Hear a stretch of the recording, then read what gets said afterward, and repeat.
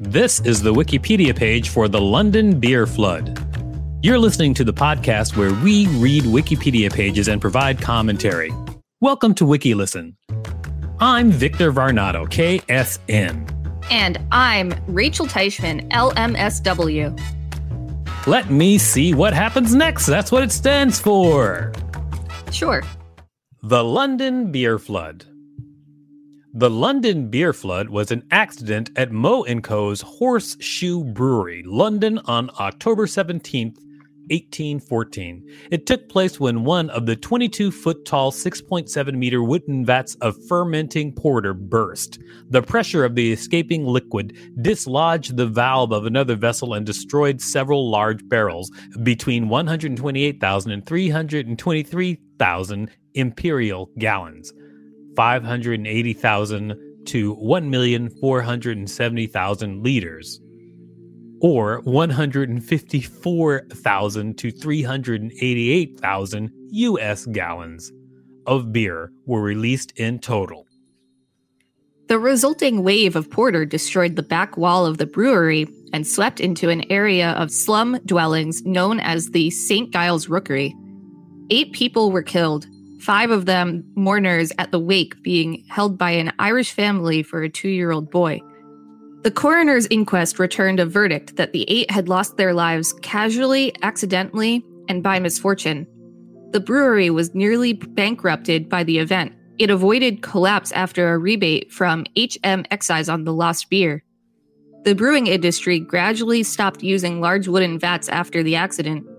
The brewery moved in 1921, and the Dominion Theatre is now where the brewery used to stand. Moe & Co. went into liquidation in 1961.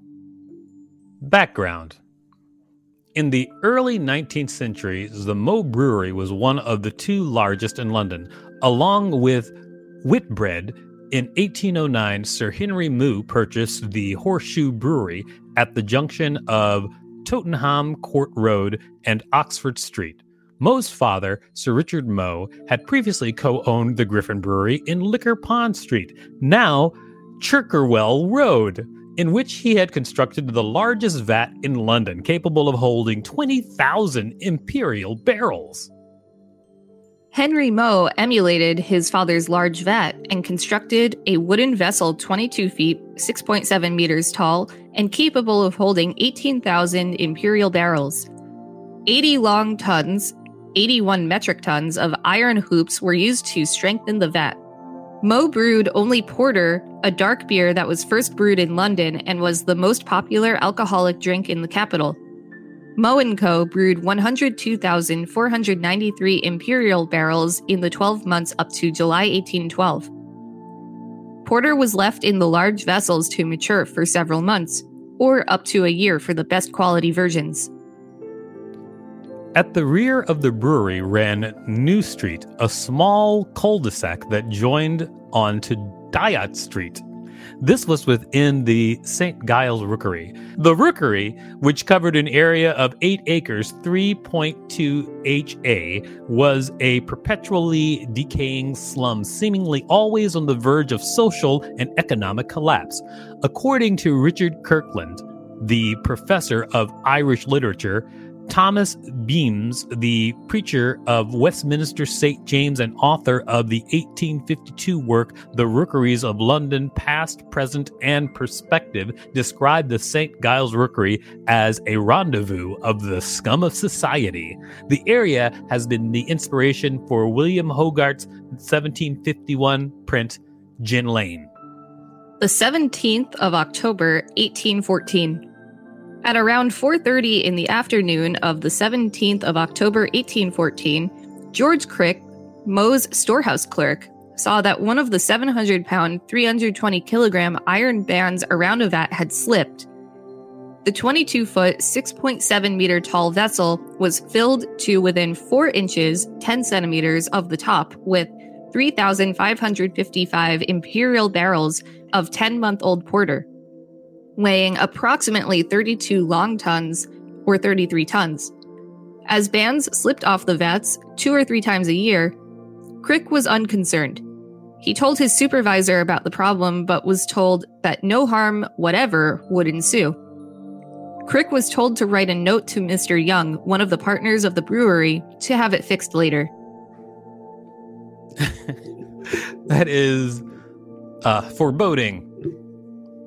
An hour after the hoop fell off, Crick was standing on a platform 30 feet, 9.1 meters from the vat, holding the note to Mr. Young when the vessel, with no indication, burst. The force of the liquid's release knocked the stopcock from a neighboring vat, which also began discharging its contents. Several hogsheads of porter were destroyed and their contents added to the flood. Between 128,000 and 323,000 imperial gallons were released. The force of the liquid destroyed the rear wall of the brewery. It was 25 feet, 7.6 meters high, and 2.5 bricks thick. Some of the bricks from the back wall were knocked upwards and fell onto the roofs of the houses in the nearby Great Russell Street. A wave of porter some 15 feet, 4.6 meters high swept into New Street, where it destroyed 2 houses and badly damaged 2 others. In one of the houses, a 4-year-old girl, Hannah Bamfield, was having tea with her mother and another child. The wave of beer swept the mother and the second child into the street. Hannah was killed.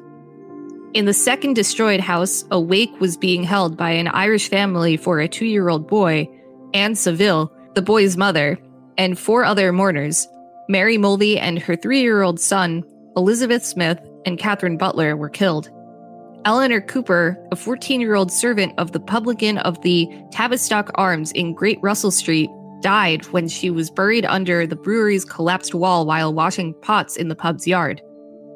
Another child, Sarah Bates, was found dead in another house in New Street. The land around the building was low-lying and flat. With insufficient drainage, the beer flowed into cellars, many of which were inhabited, and people were forced to climb on furniture to avoid drowning. I guess the lesson here is don't drink underage. Great joke at the expense of all those dead kids, Rachel. Thank you. All those in the brewery survived, although 3 workmen had to be rescued from the rubble. The superintendent and one of the workers were taken to Middlesex Hospital, along with 3 others. The 17th to the 19th of October. Stories later arose of hundreds of people collecting the beer, mass drunkenness, and a death from alcohol poisoning a few days later. The brewing historian Martin Cornell states that newspapers of the time made no reference to the revelry or of the later death. Instead, the newspapers reported that crowds were well behaved. Cornell points out that the popular press of the time did not like the immigrant Irish population that lived in St. Giles, so if there had been any misbehavior, it would have been reported. The area surrounding the rear of the brewery showed a scene of desolation that presents a most awful and terrific appearance equal to that which fire or earthquake may be supposed to occasion. Watchmen at the brewery charged people to view the remains of the destroyed beer vats, and several hundred spectators came to view the scene. The mourners killed in the cellar were given their own wake at the Ship Public House in Bainbridge Street. The other bodies were laid out in a nearby yard by their families. The public came to see them and donated money for their funerals. Collections were taken up more widely for the families. Coroner's Inquest. The coroner's inquest was held at the workhouse of the St. Giles Parish on the 19th of October, 1814. George Hodgson, the coroner for Middlesex, oversaw proceedings. The details of the victims were read out as: Eleanor Cooper, age 14. Mary Mulvey, age 30. Thomas Murray, age 3, Mary Mulvey's son. Hannah Bamfield, age 4 years, 4 months.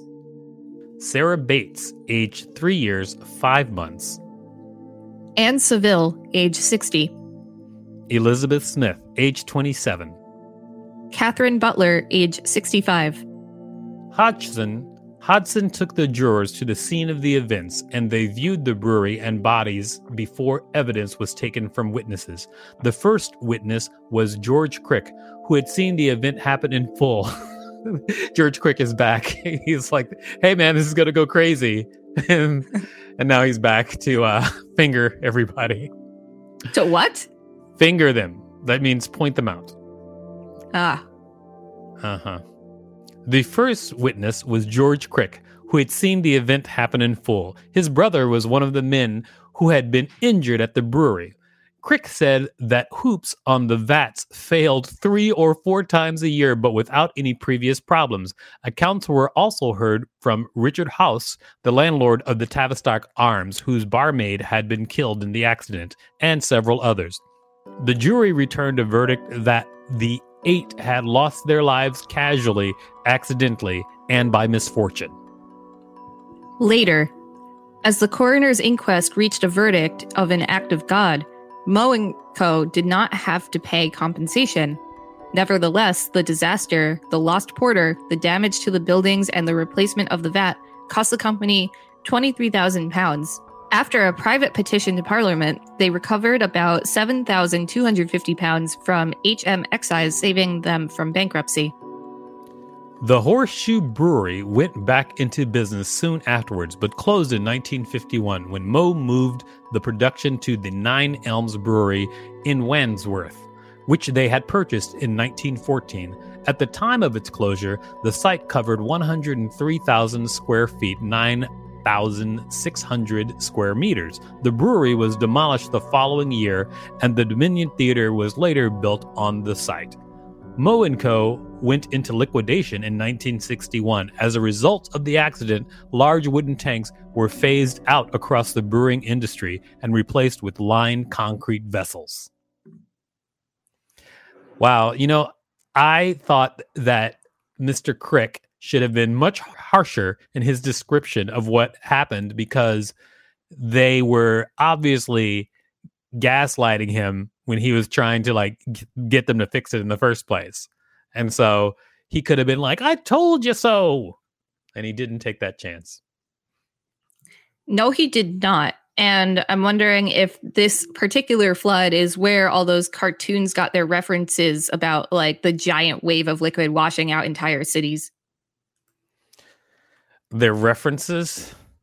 Yeah, there's a SpongeBob episode where a giant truck of red ink burst open and it washed out the city. You're asking if this is where that came from? Yeah. Not from a more popular piece of media that might have had the same thing happen in it, that maybe everybody draws from, and it happened before this. Maybe I'm speculating. Maybe called the Bible. I'm just saying. Floods wiping out civilization in the Bible. And so maybe they got that.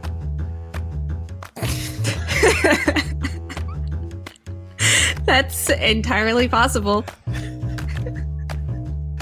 This has been the Wikipedia page for London Beer Flood. Thanks for listening to WikiListen. To support the show, go to patreon.com/WikiListenPodcast and find us on social media at WikiListen and at wikilisten.com.